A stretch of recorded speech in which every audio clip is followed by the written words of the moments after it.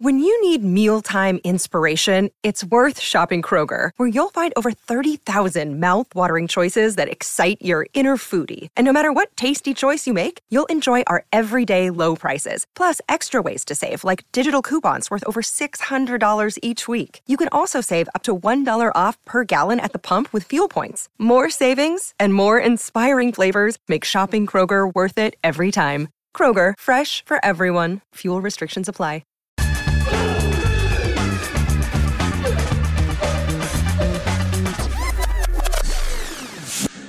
Hello, everyone, and welcome back to Real Vision Crypto Daily Briefing. Here's why you should tune into today's show. Where the hell is the FTX money? We discuss the latest developments as funds are on the move again. We'll be joined by Genevieve Rock-Decter and Thomas Brazil, so stay tuned for this show. I'm Elaine Lee, your friendly crypto host and producer. Ash Bennington is with me this morning. Ash, I read on your Twitter that you're feeling a little bit queasy. Care to elaborate? Yeah, a little queasy. Let me just read the tweet. I actually have this pinned on my Twitter feed right now. Quote, I have a queasy feeling about the next 2 weeks. News flow suggests there's rising systemic and contagion risk with liquidity and counterparty issues, but the price of Bitcoin and Ethereum just stays eerily range-bound. Hopefully it passes uneventfully. We shall see. Look, I tweeted this out on Friday night, November 18th, this last Friday. Bitcoin was trading at around 16,625. Obviously, we've lost the 16 handle since then. Look, the thesis here, or the summation of this tweet, really, I should say, is that we're experiencing this period of clearly rising systemic risk, rising contagion risk. There's liquidity and counterparty issues in the system, and yet the price, throughout the weekend remained largely pinned in this very sort of narrow range-bound corridor. You have to wonder what folks in the space are thinking, and if there's some sort of mechanistic effect. I don't know whether it's people taking physical delivery of the coin that's supporting the price. There are all kinds of theories floating around out there. But look, bottom line, it certainly seems like we are in a far, far riskier period than we were, Elaine, before the FTX collapse. Well, Ash, I hate to tell you, it's a market that never sleeps, so strap in. And by the way, if you guys are watching, don't forget to subscribe to Real Vision Crypto. It's absolutely free. If you're watching on YouTube, like and subscribe and hit that notification bell so you don't miss it when we go live and we're on the show to answer your questions that you submit. All right, let's jump straight into the price action. So cryptocurrency prices has resumed falling. BTC briefly fell below 16,000 over the weekend before recovering slightly. Bitcoin is currently hovering around that level and is down around 2.5% for the past week. According to blockchain analytics firm Into the Block, more than half of all addresses holding Bitcoin are now in the red. It's the first time more than half of Bitcoin investors have made paper losses on their initial investment since March 2020. Ash, I hate to be the doom and gloom of this, but how is Ethereum performing? Yeah, Ether is doing worse right now than Bitcoin in terms of percentage loss, both on a daily and weekly basis. Ether lost some 9% on a trailing 7-day basis, and Ether is currently trading at just over $1,100 right now. I think we're going to have more to say about that shortly. Elaine, what else are you looking at? We're looking at Helium this morning, and it's also been mentioned in our Discord. I like to call our pro crypto Discord server. So Helium, the token for the controversial DeFi network of Internet of Things, is down heavily. Look, take a look at this. Currently trading at around $2.18, down 8% for the past 24 hours. That's despite a high-profile endorsement from a famed TradFi investor, Bill Ackman. It's a U-turn for Ackman, who said he was previously skeptical of crypto. But let's move on to our top story today. Ash, we are all wondering, where did the FTX money go? Which part, Elaine? I mean, that's really the $32 billion question here. This is a complex and complicated story. Are we referring to the nearly $500 million that was stolen from FTX in the hack? Are we talking about the $3 billion that's owed to creditors based on court filings over the weekend? The $16 billion in customer account funds, $10 billion of which seem to have been lent to Alameda Research, the sister company, that may or may not have been vaporized in trading losses? It's a great question, Elaine. Okay, so the list goes on and on, Ash. The part where it's a hot mess? Look, it's a good question, and lots of money has been lost, but through all sorts of incompetence and wrongdoing. But I'm talking about the funds, Ash, that was lost on 11th of November, right after when FTX filed for bankruptcy in the US. Some $600 million are estimated to have been lost in the exploit. Lots of theories flying around quicker than I can scroll through my own damn Twitter timeline. But what do we know, Ash? Can you fill me in on there? Yeah, so based on what's being reported, and we can see this on the block explorers, is that the funds are once again on the move, Elaine. The exploiter was one of the biggest holders of Ethereum in the world. That's a pretty extraordinary statement. Now he or she or they started transferring some of it into Ren BTC. Ren BTC, for those who may not know, is a token that runs on the Ethereum blockchain, and it's pegged to the value of Bitcoin. It's a bridge that allows the use of Bitcoin on another blockchain. So basically, it's a wrapped Bitcoin product that's being traded on Ethereum and that you can use interoperability with. The use of Ren is notable because, according to CoinDesk, in 2021, Alameda Research, the Sam Bankman-Fried owned trading company at the center of the scandal, or partially owned by Sam Bankman-Fried, said Ren's development team was, quote, joining close quote, Alameda, and would work on expanding Ren's usage to several different blockchains. FTX is asking other exchanges to help it recover those lost funds that it said were transferred without authorization to other exchanges throughout intermediate wallets. Yeah, I mean, it's an interesting question. It just fuels the conspiracy theories. Why is it that the funds have been transferred to a coin, in this case, Ren BTC, that Alameda Research clearly had ties to? It's a complicated story. We don't really know those answers yet, Elaine, but we're just going to watch this story and we're going to report these facts as they come out in real time. Yeah, so the plot continues to thicken. All right, let's bring in our guest, Jennifer Rockdecter, who is a chartered financial analyst and the CEO of Grit Capital. We're also joined by Thomas Brazil. He is the managing partner at 507 Capital, who specializes in distressed assets. Welcome to the show, the both of you. Yeah, great to be here. Thanks for having me on. Well, I want to obviously get your general views on the crisis first. So, Genevieve, let's start with you. Hot mess, isn't it? Total hot mess. I'm also a hot mess reporting on this because I've been reporting since 10 days ago, Friday, November 11th, when it all sort of broke. And I felt compelled to start making content about this on TikTok. So I started making videos that were content that the general public could consume, because to your point, this is a complicated story. So much money moving around, who did what, who's who in the zoo. Like, it's just so dizzying, right? And so here we are today, and there's contagion across the entire sector. People are taking money off of crypto exchanges at a rapid pace, I think probably a record pace. People are not trusting their money on exchanges. We had over the weekend the largest legal holder of Bitcoin, the Grayscale GBTC Trust, come out and say, we have your Bitcoin here. It's at Coinbase, but we're not going to tell you exactly what the address is. We're not going to fully give you proof of reserves, but they had Coinbase sign off on it. And we know Coinbase is a financial services business. They're a public company. They're audited. They're regulated by the SEC. So hopefully that is truthful. But, that closed-end fund, which is the largest holder of Bitcoin, is trading at a 50% discount. So yeah, and then there's just so many shoes to drop here. It's really hard to keep track of it all. But Twitter and the content on Twitter has just been absolutely amazing, beating all mainstream media by a landslide. Right. And then, one of our compliance friends once said complexity is also a risk. Thomas, let's bring you into the party, man. What do you make of this situation? Ooh, yeah. So, I mean, most bankruptcies are hot messes. If they had their stuff together, they probably wouldn't be in bankruptcy. I mean, some companies are literally just caught in macro headwinds and need to restructure their balance sheets. But many times you when the bottom falls out of market, you sort of see who's swimming naked. And this is no different, I guess, in the crypto fallout or CeFi fallout. I don't want to call it crypto fallout. I want to call it CeFi. But it's interesting to see some of the facts that are coming out. The kind of movement around of wallets post-petition is very unorthodox in a traditional bankruptcy. You wouldn't see money flowing around from bank account to bank account. And we'll see where that comes out. Post-petition movements of crypto, if unauthorized, who knows, maybe it raises to the level of bankruptcy fraud or something that could be criminality. And we'll see what goes what. There's so much going on right now. It's kind of hard to not to be following everything or to follow everything.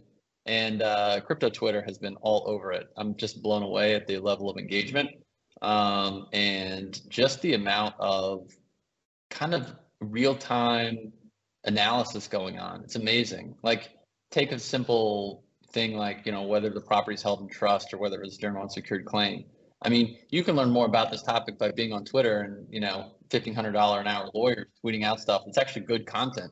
So it's pretty amazing to me to watch the community sort of go live on these issues. And then people that are regular, sort of creditors, just unearthing pretty amazing information in text. So unprecedented. So. I was going to jump in here. One question that I, still have, and I'd love to know if you guys have answers to this, but it's still unknown what potential laws that they're going to get Sam Bankman-Fried on breaking, because this company is headquartered in Bahamas. I'm no crypto expert in the Bahamas, so I don't know exactly if, we know that he violated, or they violated, FTX violated their terms of services with the crypto that was supposed to be custodied, but, violating a terms of service versus breaking the law into fraud territory is quite, those are different things. They carry different weight. Absolutely. I'm hearing that wire fraud in the US could be something they'll get him on, but I'd love you guys' take on this. Well, this is really kind of one of the key questions here is what jurisdiction are these cases going to be prosecuted in? What are the relevant statutes that are going to be used? I am not an attorney, but these are incredibly, incredibly complicated issues that we're about to sort through here. And we're about to sort through them in real time.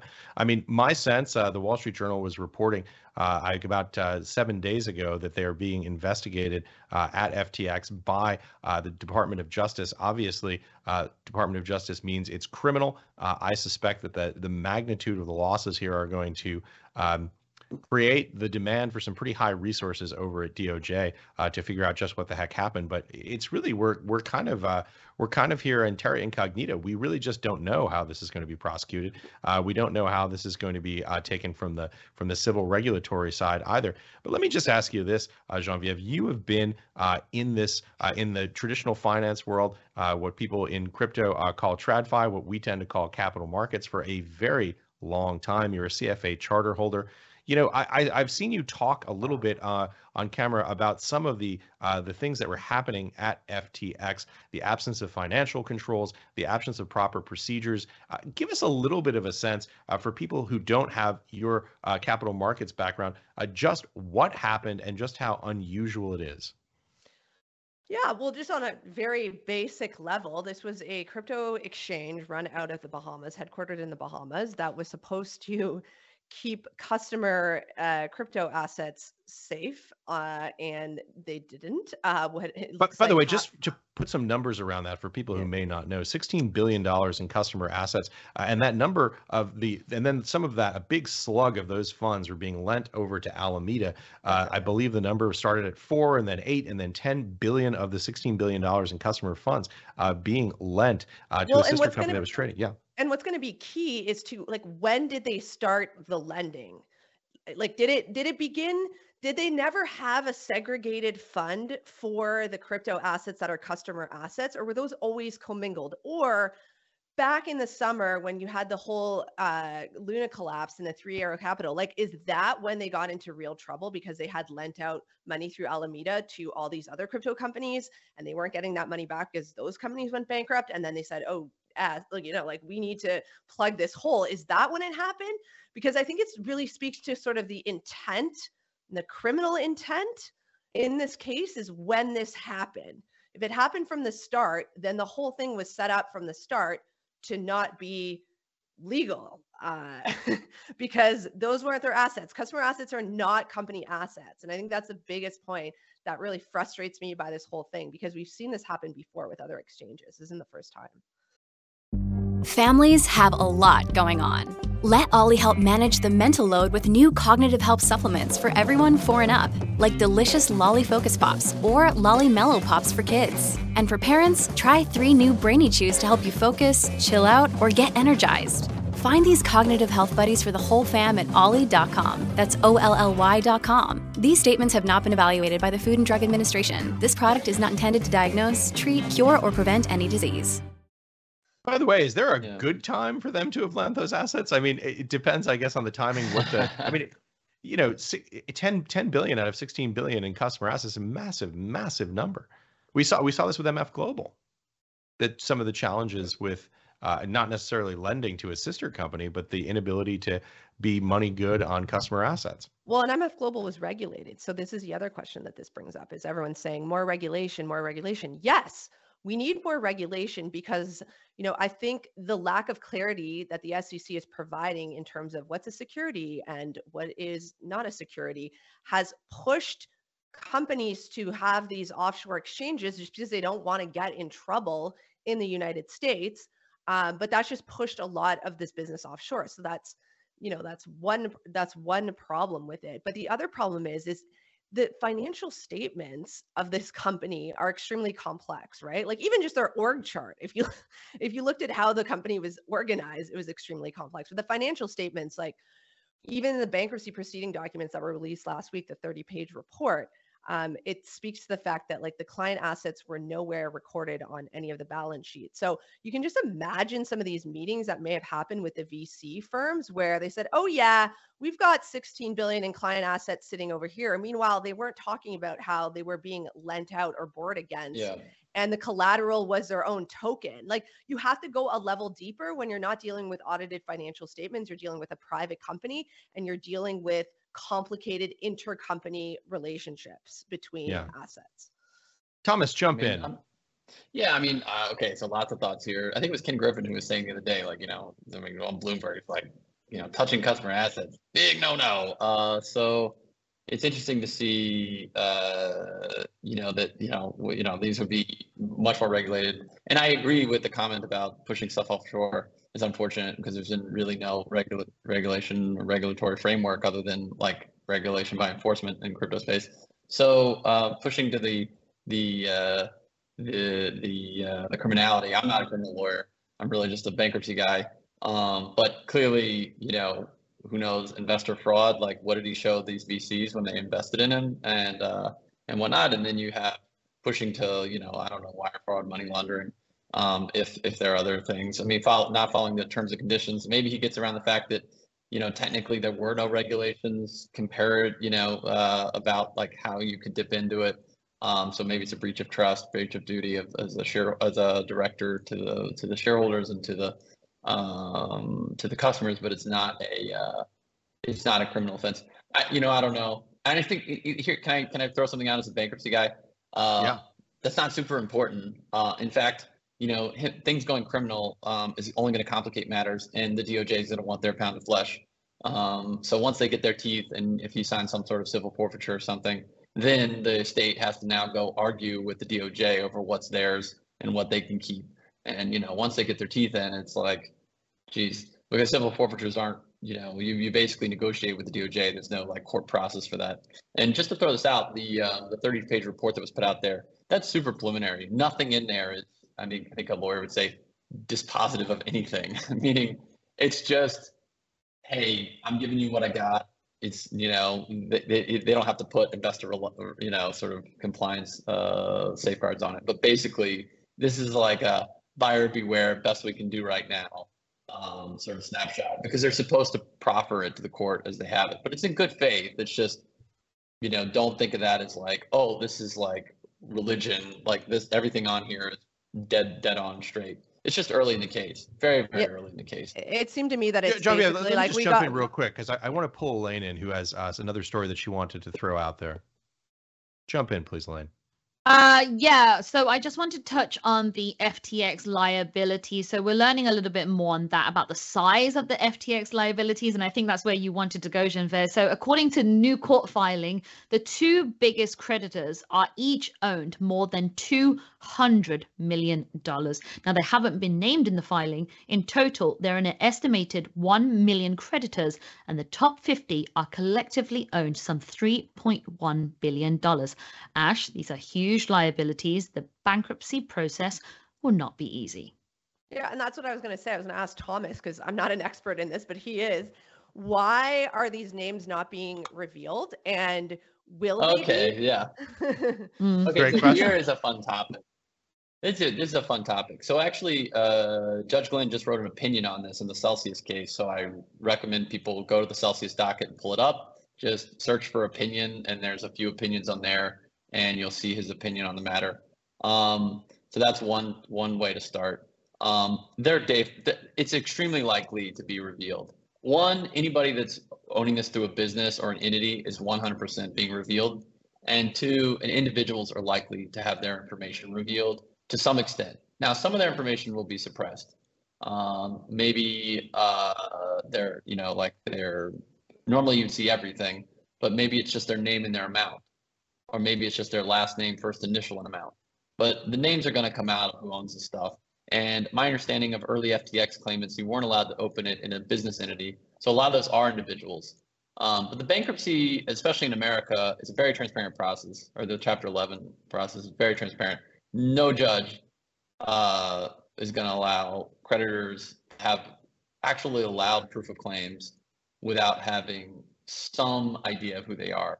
It's not fair to the process, not fair to the creditors, and it's against case law. This is ridiculous. I mean, Sullivan and Cromwell's motion is dead on arrival. I mean, it says imminent harm because of business risk to the debtor. The debtor, the business is dead. No one's going to steal FTX clients. That's basically what they're Hey, claiming. Thomas, They're but claiming that's an imminent harm interesting to the statement. That's an interesting statement in itself. It's a very interesting statement because it may imply that the creditors have exposure and they're afraid that there'll be a loss of confidence around their business that could lead potentially, we're just speculating here, to a kind of a daisy chain effect or a contagion effect. Well, That might be one of the risks. Who knows? If that's a risk, then they themselves should file for bankruptcy and then try to redact creditor information, because that is potentially a right that they would have as a debtor. But That's probably exactly what they're trying to avoid. Okay. Well, some of them might. I happen to know a lot of people on that list or have touched base with them. I think that I understand why in the first instance, or the first, information being put out there, they redact it, but it's going to come out. If not, the market will suss it out. The bankruptcy court's going to require it to come out. And if you notice, people filing proof of claims, if they file as an individual, it's redacted. If they file as a business, you see the business name. So if you want to go to the docket and look for the businesses that have exposure, you can see that. None of the big creditors have filed yet. There's no what's called bar date. There's no reason to file it this early. But hey, some people, everybody knows them. The guy that wrote his thesis like a year before it was due. Because people like to do their homework way early, and they filed their claims now when there's not even a bar date. Hey, Elaine, talking of bar dates, I know you were looking at Celsius. Yeah. Okay. So there is an important update on another bankruptcy proceedings. I'm just sitting here watching this whole thing involve bankruptcy, Chapter 11, stuff that I would never think that I would learn being involved in crypto, right? And, myself, I have money stuck in Celsius, so that's not cool. To think that was a big one for this year is absolutely nuts with the explosion of FTX. Anyway, so a request by Celsius, right, for the U.S. Bankruptcy Court of the Southern District of New York to set a deadline for claims that has been approved. Customers have until the 3rd of January to submit proof of claim.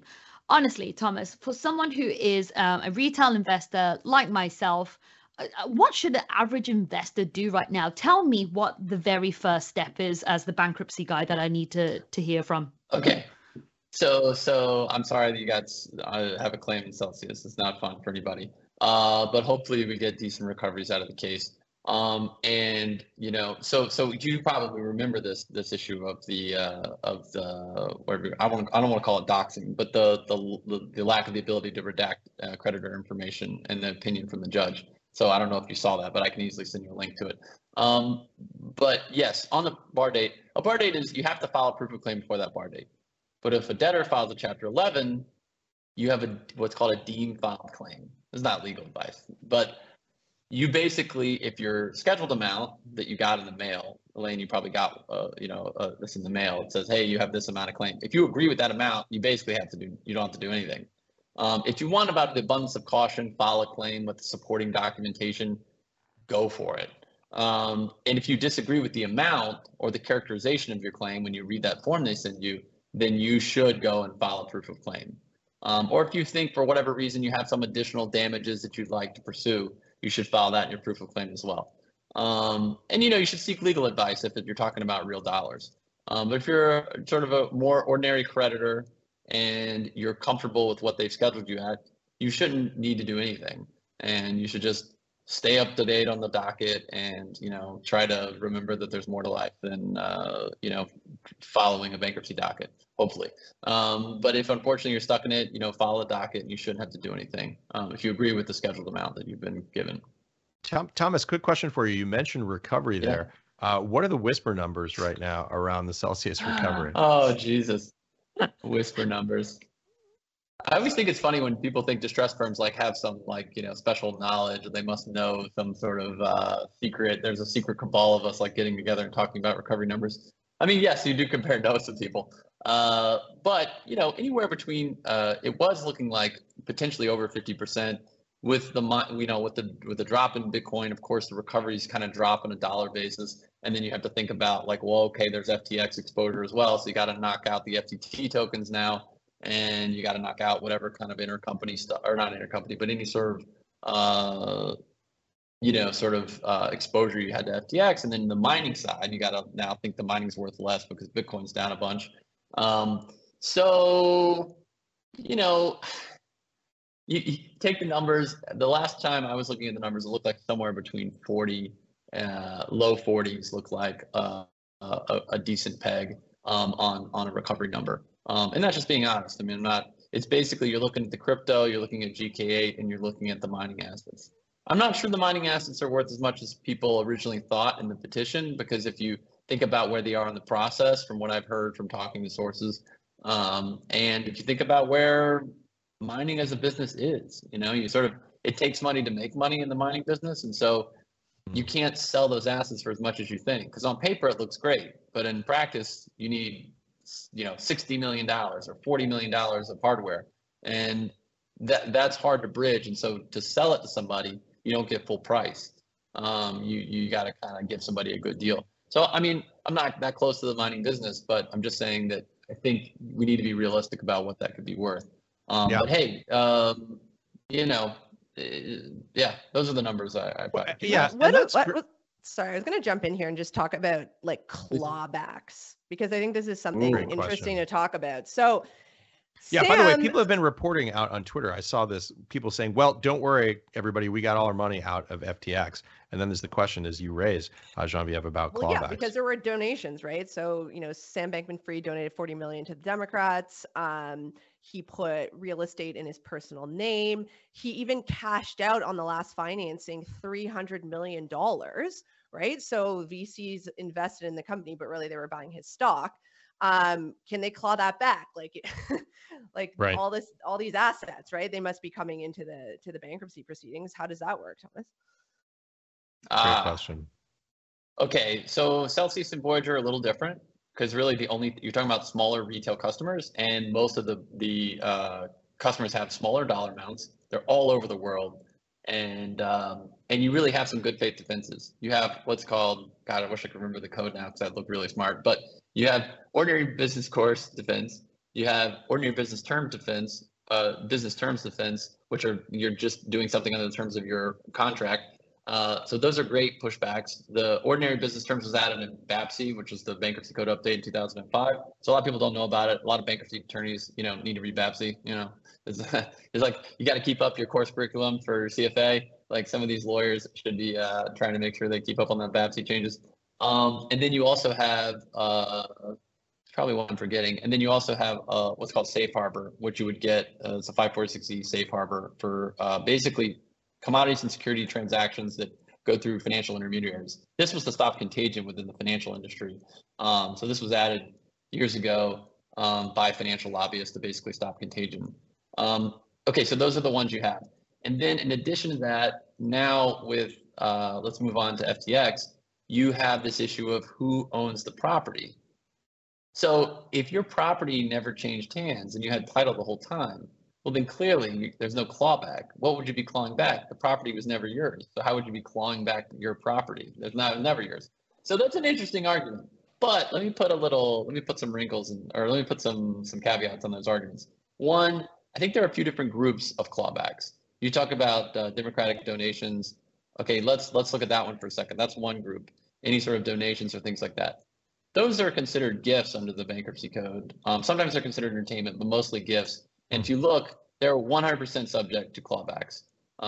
People can call them clawbacks, but there's only really two avoidance sections of the U.S. bankruptcy code, and that's a preference or fraudulent transfer. Those would be clear, either preferences or fraudulent transfers. It was for non-equivalent value. It was within the look-back period, and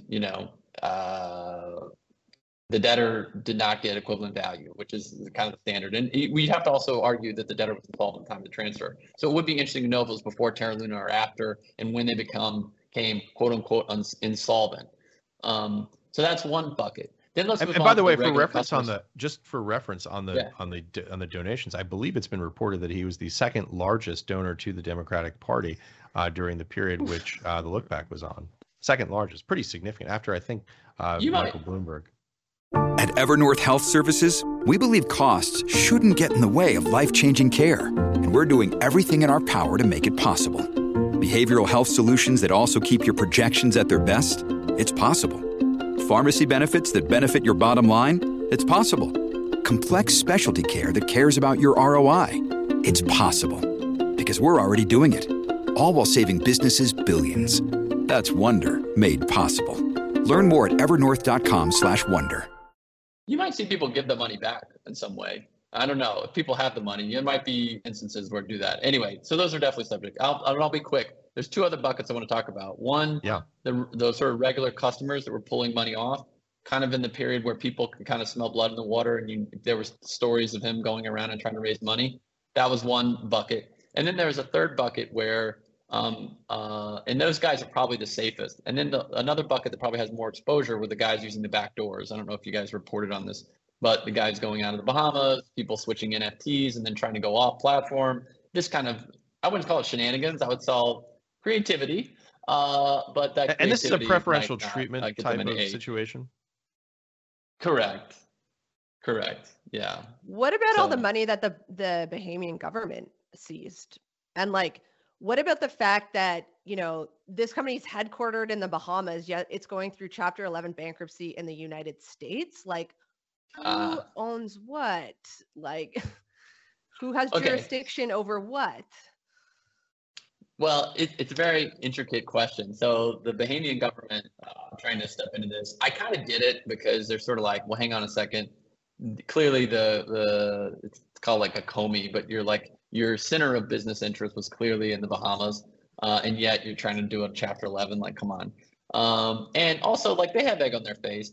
I wouldn't call it the biggest Ponzi scheme in history, but they let a pretty big fraud happen under their watch, and now they want to clean it up. They don't want someone else to clean it up. And John Ray, the guy that's the new sort of, I guess I'd call him a CRO, but CEO, I guess, to run this bankruptcy process. He was probably a little aggressive in calling out the lack of corporate oversight, because then it makes the Bahamians look like it's a mess, and that they haven't done a good job of monitoring their own entities. So I can understand why they're stepping forward and trying to take jurisdictional control over the Bahamian liquidation. I think it's going to be a battle royale. I think at the end of the day, I'd prefer to stay in 11 in Delaware and not be in the Bahamas. I'm someone in the Bahamas is going to get mad at me for saying this, but the last time I did a liquidation or worked on something in the Bahamas, it was an absolute nightmare.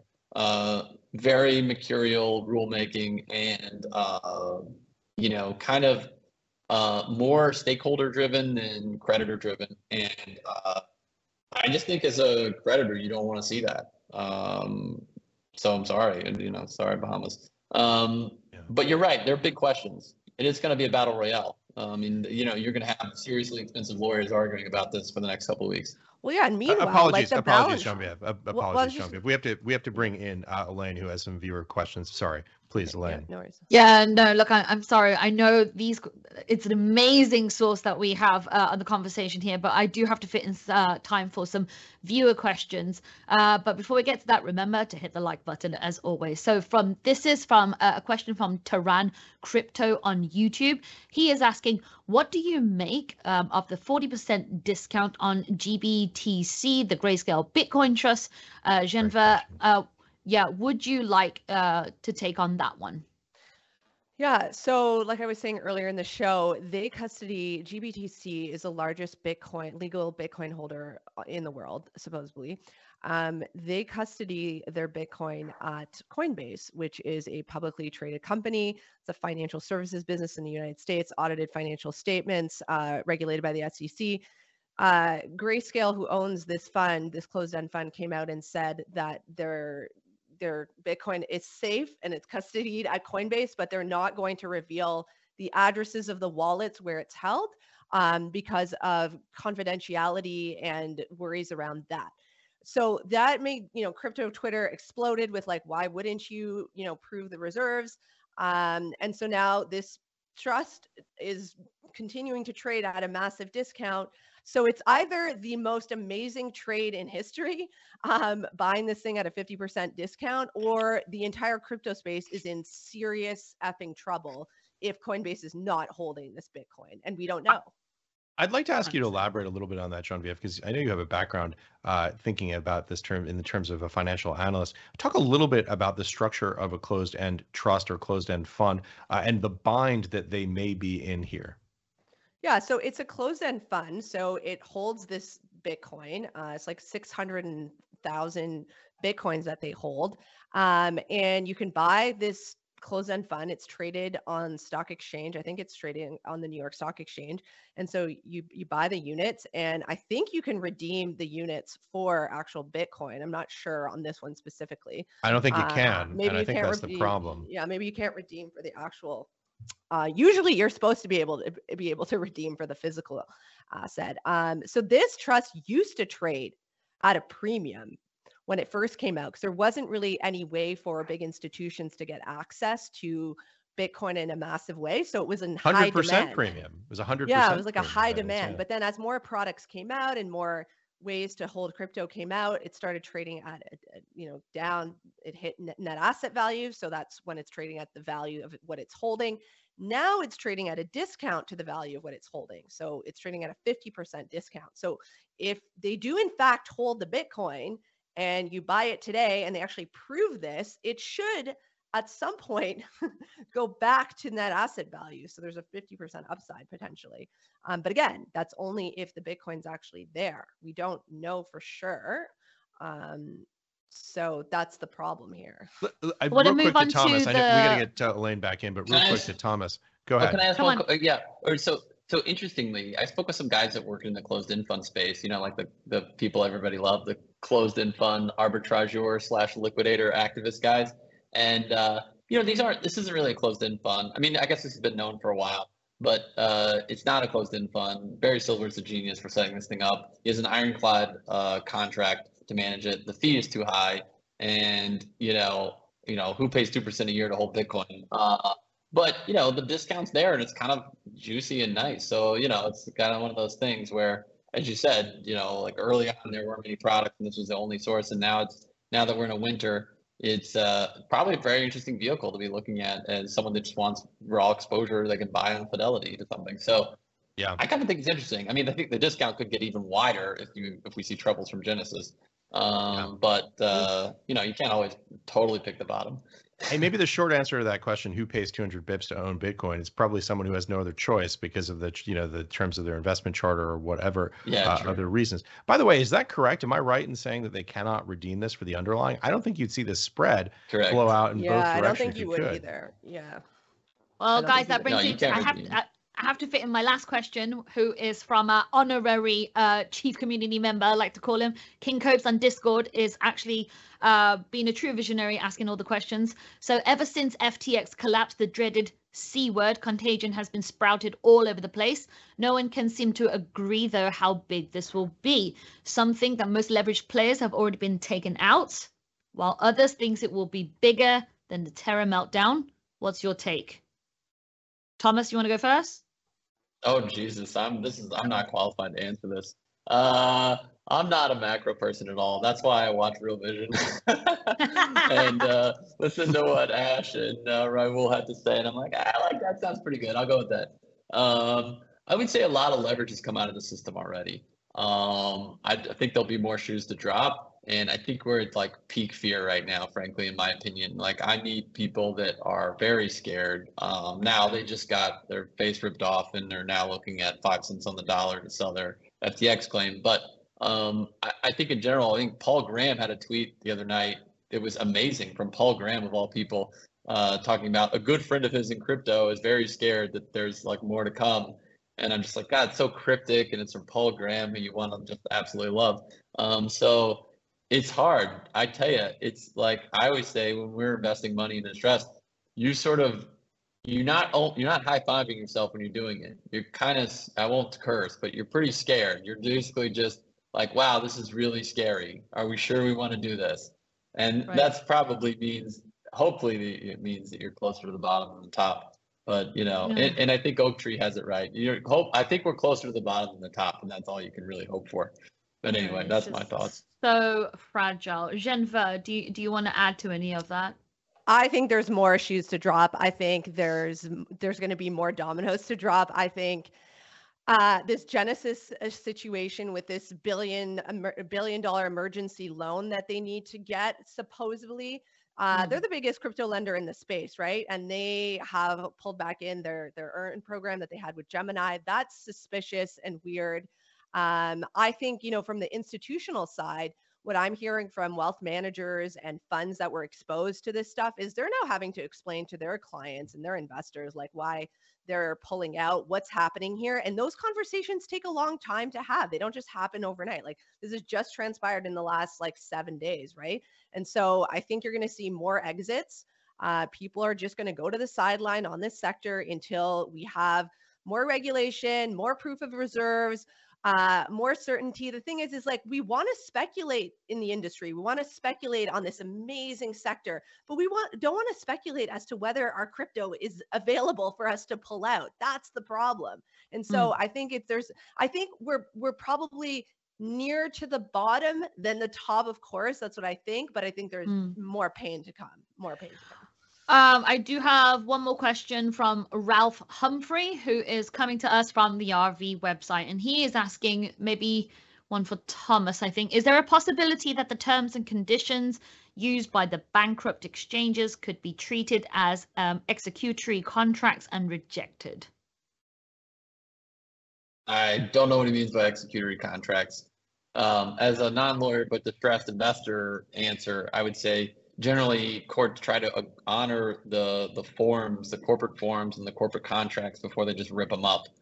So it's not like, oh, I don't, this person wasn't following the terms of this agreement, so let's just rip it up and look at all the totality of circumstances. That's a very, how do I say, aggressive position, and you might get it in some instances, but generally you don't see that. It's like, in every bankruptcy, let's see, the debtor always says there's lender liability.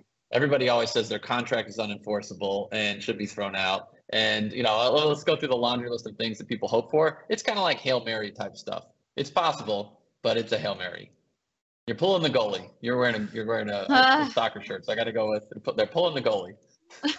Honestly, I'm just losing faith in humanity as I go on throughout the week doing crypto.